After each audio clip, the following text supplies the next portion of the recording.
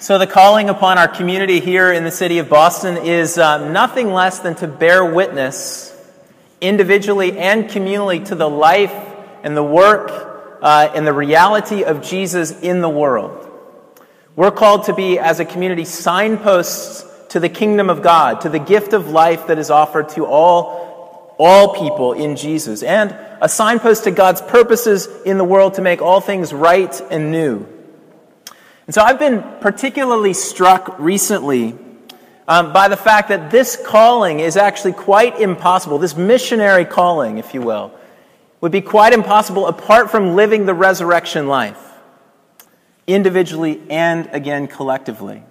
Let me point to two factors that underscore this, I think, for us contextually. The first is the fact that we live in a world where there is a smorgasbord of options for people in terms of thinking about ultimate reality and what the meaning of life actually is. There is so much on offer out in the world that often our witness or our testimony just gets kind of muddled up into a big mix of stuff. So much so that for the inquiring seeker, these things become quite almost impossible to distinguish. You get sort of dizzying and confused about what really is true or real out there. So that's a serious reality that we face. And a lot of times that smorgasbord just leads to a kind of, well, God cares for everybody, just be nice and move on and trust that things will work out in the end. It leads to a kind of apathy and agnosticism, if you will. That's one factor. The second factor is the fact that we live in an age and in a culture, and I would say in a city, where Christianity is not just seen as another option, but it's actually seen as the once dominant force that shaped our city. If you look around, you see all the steeples and the churches, that has actually now failed. It's a failed message. It doesn't actually measure up to what it claimed to be. There's been scandal, there's just been hypocrisy, there's all of these things that kind of come into the mix. So it's not like Christianity is just one thing on the table, but it's actually a thing that seems like, well, it's been tried and it's been found lacking. And so there's a lot of cynicism in Boston, to be sure, and certainly I would say just generally in the Western world today against Christianity. So people can turn to New Age spirituality, or they turn to scientific rationalism, or something else that isn't at least this kind of oppressive dogma, the system that's been around. So with these kind of obstacles at play, there's an imperative, I would say, upon us as the church to live the kind of life that compels others to consider the reality of Jesus. So that we are called to live a kind of life that compels others to see and reckon with the reality of Jesus. Now, this is a very biblical idea. Actually, Jesus spoke about this in Matthew 5 when he said, look, let your light shine before everybody so that when they see your good deeds, they'll glorify your Father on the day of his visitation. Or Peter says it in his epistle, keep your conduct among the Gentiles honorable, so that when they speak against you as evildoers, there they are, they don't like you, they're not speaking good about you, they may see your good deeds and glorify God on the day of visitation. And I would put it to you like this: it is the quality of our life as resurrection people that is going to do the most to draw others to the Jesus that we serve, worship, and proclaim. It's the quality of our life. In fact, our lives may be the only gospel that people will ever read in the world. And so the question, what message would people get from reading your life, from the way that you or the way that I live? Now, this has been true for a long time. This isn't just true in the 21st century, though I would say it's especially true today in Boston. But this is true back in the first centuries of the church. Christianity, instead of being perceived as a failed message, was a relatively unknown message in the early centuries of the church. And it was looked upon with suspicion in an ancient world that valued things that were old because it was new. So here, in the words of a staunch second century critic of Christianity, the physician and philosopher Galen, he says this about Christians: they also number individuals who in self-discipline and self-control in matters of food and drink, and in their keen pursuit of justice, have attained a pitch not inferior to that of genuine philosophers. Now, to understand that quote, what he's saying is Christians have lived amazingly well, in fact, as well as any of the best philosophers in our day. Now, we think of philosophers as people who think about ideas. Back in those days, philosophers were people who taught a way of life and lived and modeled a way of life. It was integrated with practical living. So that kind of observation, among others, leads the historian of the early church, Robert Louis Wilken at UVA, to note this, that it was through their way of life, not simply their teachings, that Christians first caught the attention of larger society. The power of God at work in the lives of real people caught the attention of those around them and made them begin to reckon with whether or not their claims about this risen Christ, this risen crucified Messiah, were actually to be real and true. So the mission that we have as Church of the Cross in the city of Boston to bear witness to the city about the reality of Jesus is a mission that can only be carried out by people who are living the resurrection life in the neighborhoods, in the cities, in the workplaces where they reside, where we reside. So that's us, that's you, and that's me, in our very ordinary daily lives in Boston, in Dorchester, Jamaica Plain, Brighton, Allston, South Hamilton, Beverly, Brookline, Somerville, Cambridge. Sorry if I forgot your neighborhood. But that's us. That's the call on our lives. So how are we going to live this resurrection life? How are we going to live this resurrection life? Listen to these words from Psalm 92. Now, there are so many ways that we could approach that question that I just gave you. In fact, much of the New Testament is written to answer that question. How are we going to live the resurrection life? We're going to stay very, very simple and focused. And I want to stay in Psalm 92, 2 verses out of Psalm 92 tonight. Verses 4 and 5. Listen to these words. For you, O Lord, have made me glad by your work. At the works of your hands I sing for joy. How great are your works, O Lord. So the question, how are we going to live the resurrection life so that we can carry out this mission that God has given us as His church?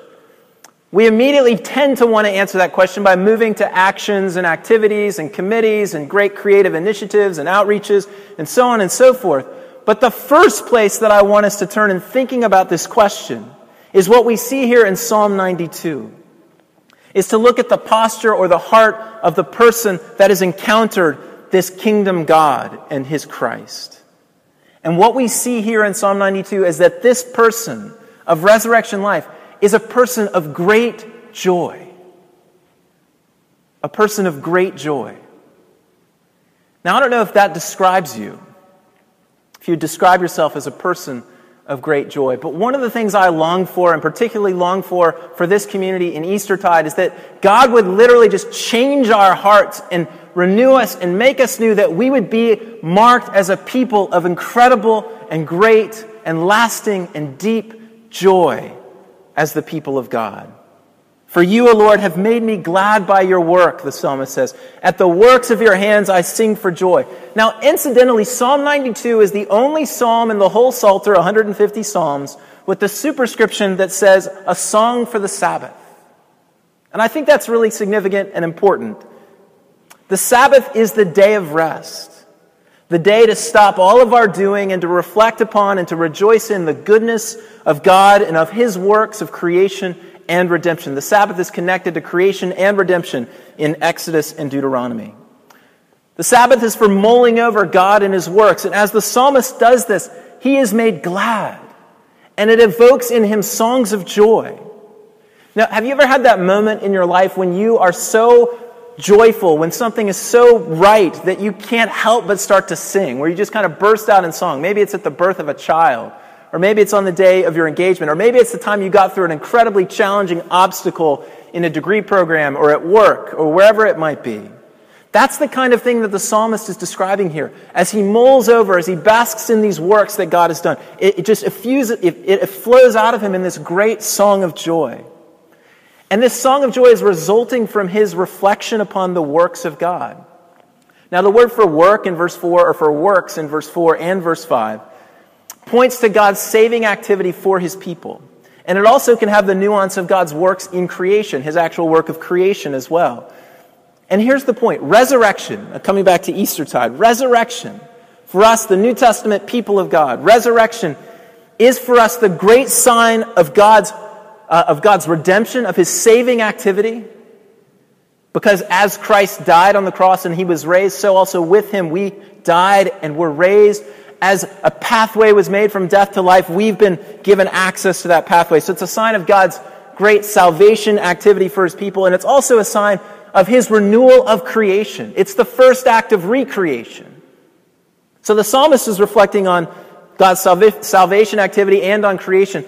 as we think about the great works of God, if we were to substitute the resurrection for that, we're thinking about God's redemption, his rescue of us from death, and also his recreation, his new work of infusing the creation with new life and healing that will bring the world that he made very good in the beginning to be wonderful in the end. So here's the point. If the psalmist can have great joy in reflecting upon the works of God in the Exodus and in the creation account, then we as God's people post the resurrection can have an even greater joy in the work of God in the resurrection of Jesus.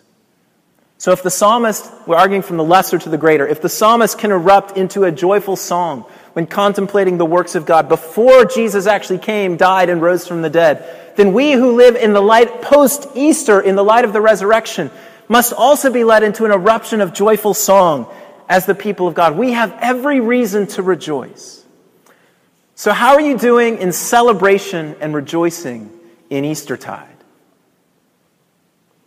We made a big deal of Easter in our family this year, in particular in making a contrast between Lent and the starkness of Lent.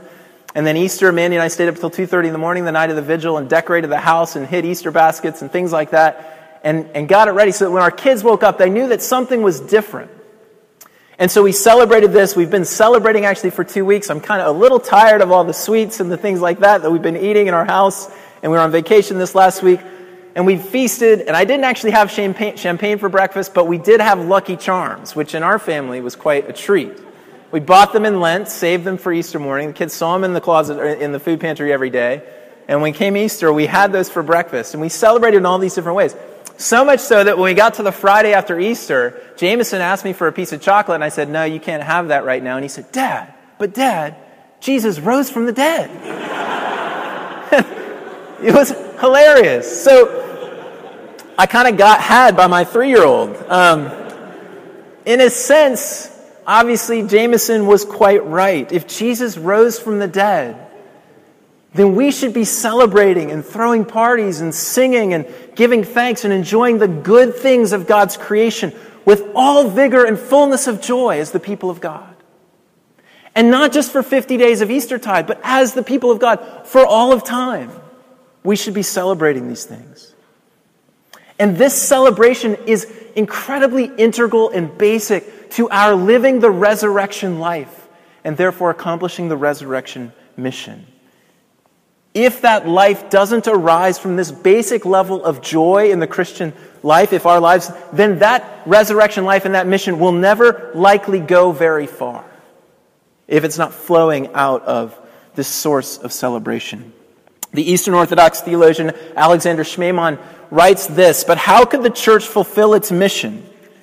How could it be the salvation of the world if it were not, first of all and above everything else, the divine gift of joy? The fragrance of the Holy Spirit, the presence here in time of the feast, the eternal feast of the kingdom." So that is our first and primary call. So how do we live the resurrection life? It starts with joy. It starts with celebration. It starts with throwing a party. And only in that life of joy could we then bear in our bodies, in our lives, the cross that God has called us to bear in this world prior to the consummation of his kingdom. Okay, here's the reality though. For a lot of us, and I know this is true, this kind of celebration or joy is incredibly difficult. There is, if we're honest, in our hearts layer upon layer upon layer of fear, of anxiety, of stress, of hardship, such that we find it perhaps nearly impossible to break out of all of that and to celebrate this great thing of resurrection. So how do we deal with this reality of where some of us might be here tonight? And I want to give you just a couple of thoughts coming out of Psalm 92. First, as I said, Psalm 92 is written for the Sabbath day, this day of rest. The Sabbath day was this memorial that God gave his people in time.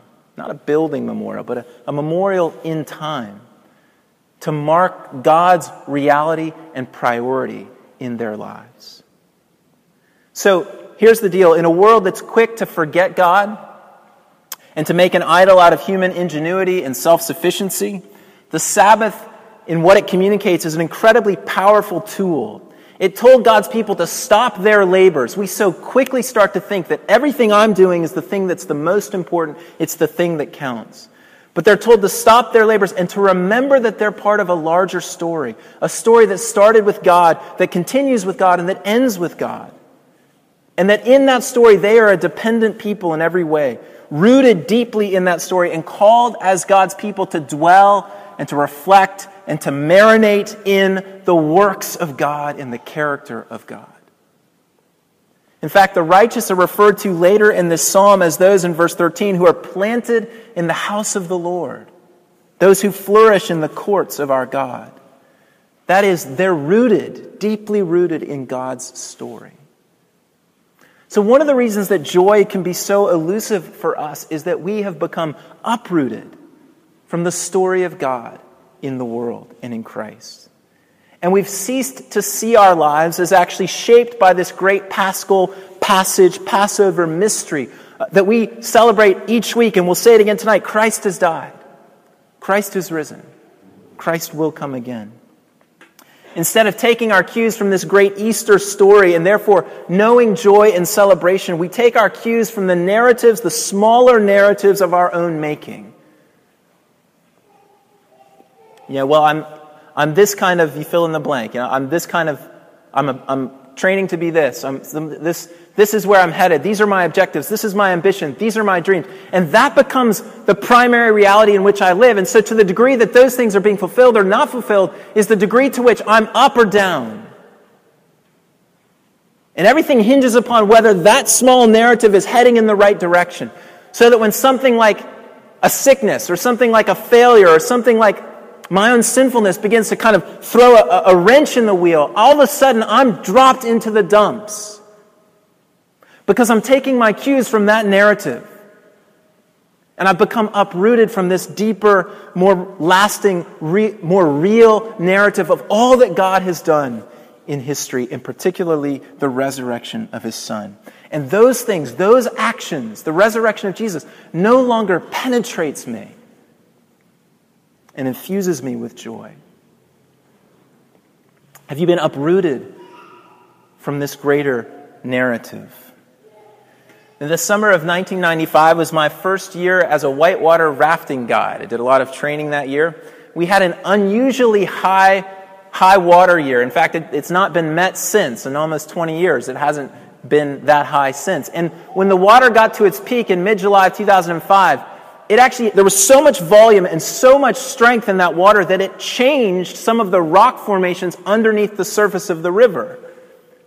So that this one rapid, which was called Big Drop, about halfway through Browns Canyon on the Arkansas River, actually changed. And when the water went back down to its normal levels, we could no longer run the river in the way that we always ran the river before. Something had fundamentally changed. And so every day as a rafting guide, from that day forward for the rest of that summer, for the rest of my rafting career, I had a reminder that this great event had taken place in the summer of 1995. And every day we went by and ran that rapid differently, we knew that something was different. That's what the resurrection is to be like for us. It's not an event that we kind of just read about in the Gospels and then kind of move on, but it's an event that actually took place in life, in the world, and in your life and in my life. Such that no day that proceeds from this point forward will ever be the same again if you have been buried with Christ and raised with Christ. Then the resurrection is that kind of daily changing event for you.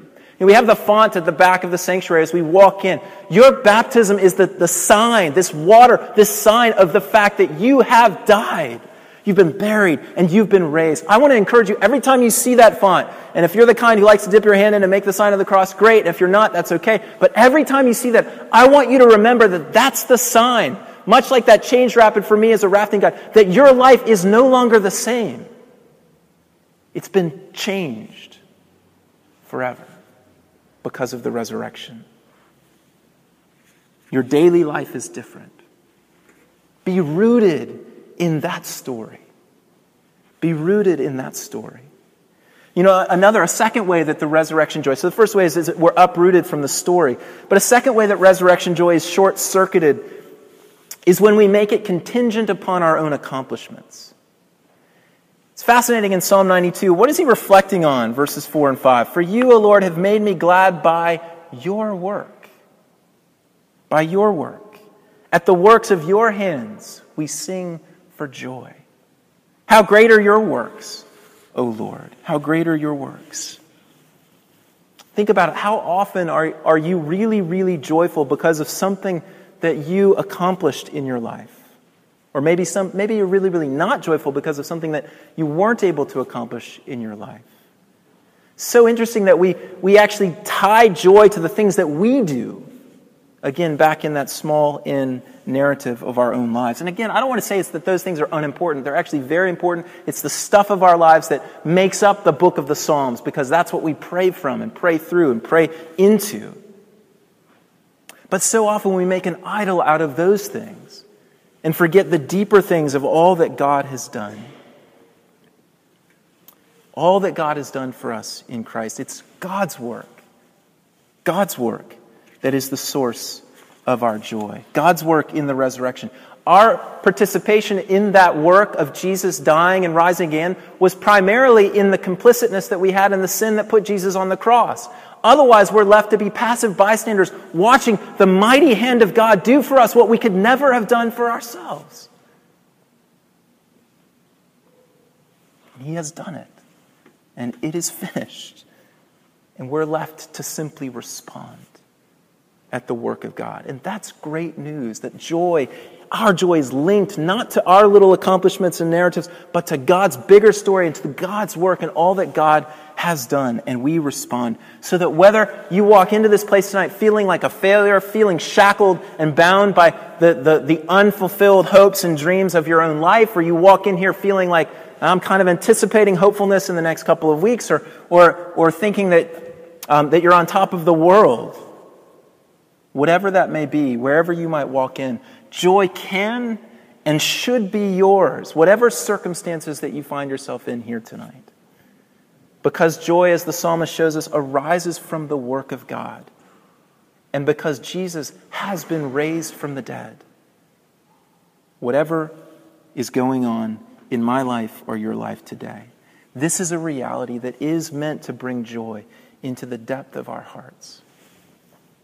So God has done great things. God has done great things. This calling of bearing Christ into the city of Boston, the kingdom life, this gift of joy into the city, only coheres in a heart that recognizes that God has done amazing and great things.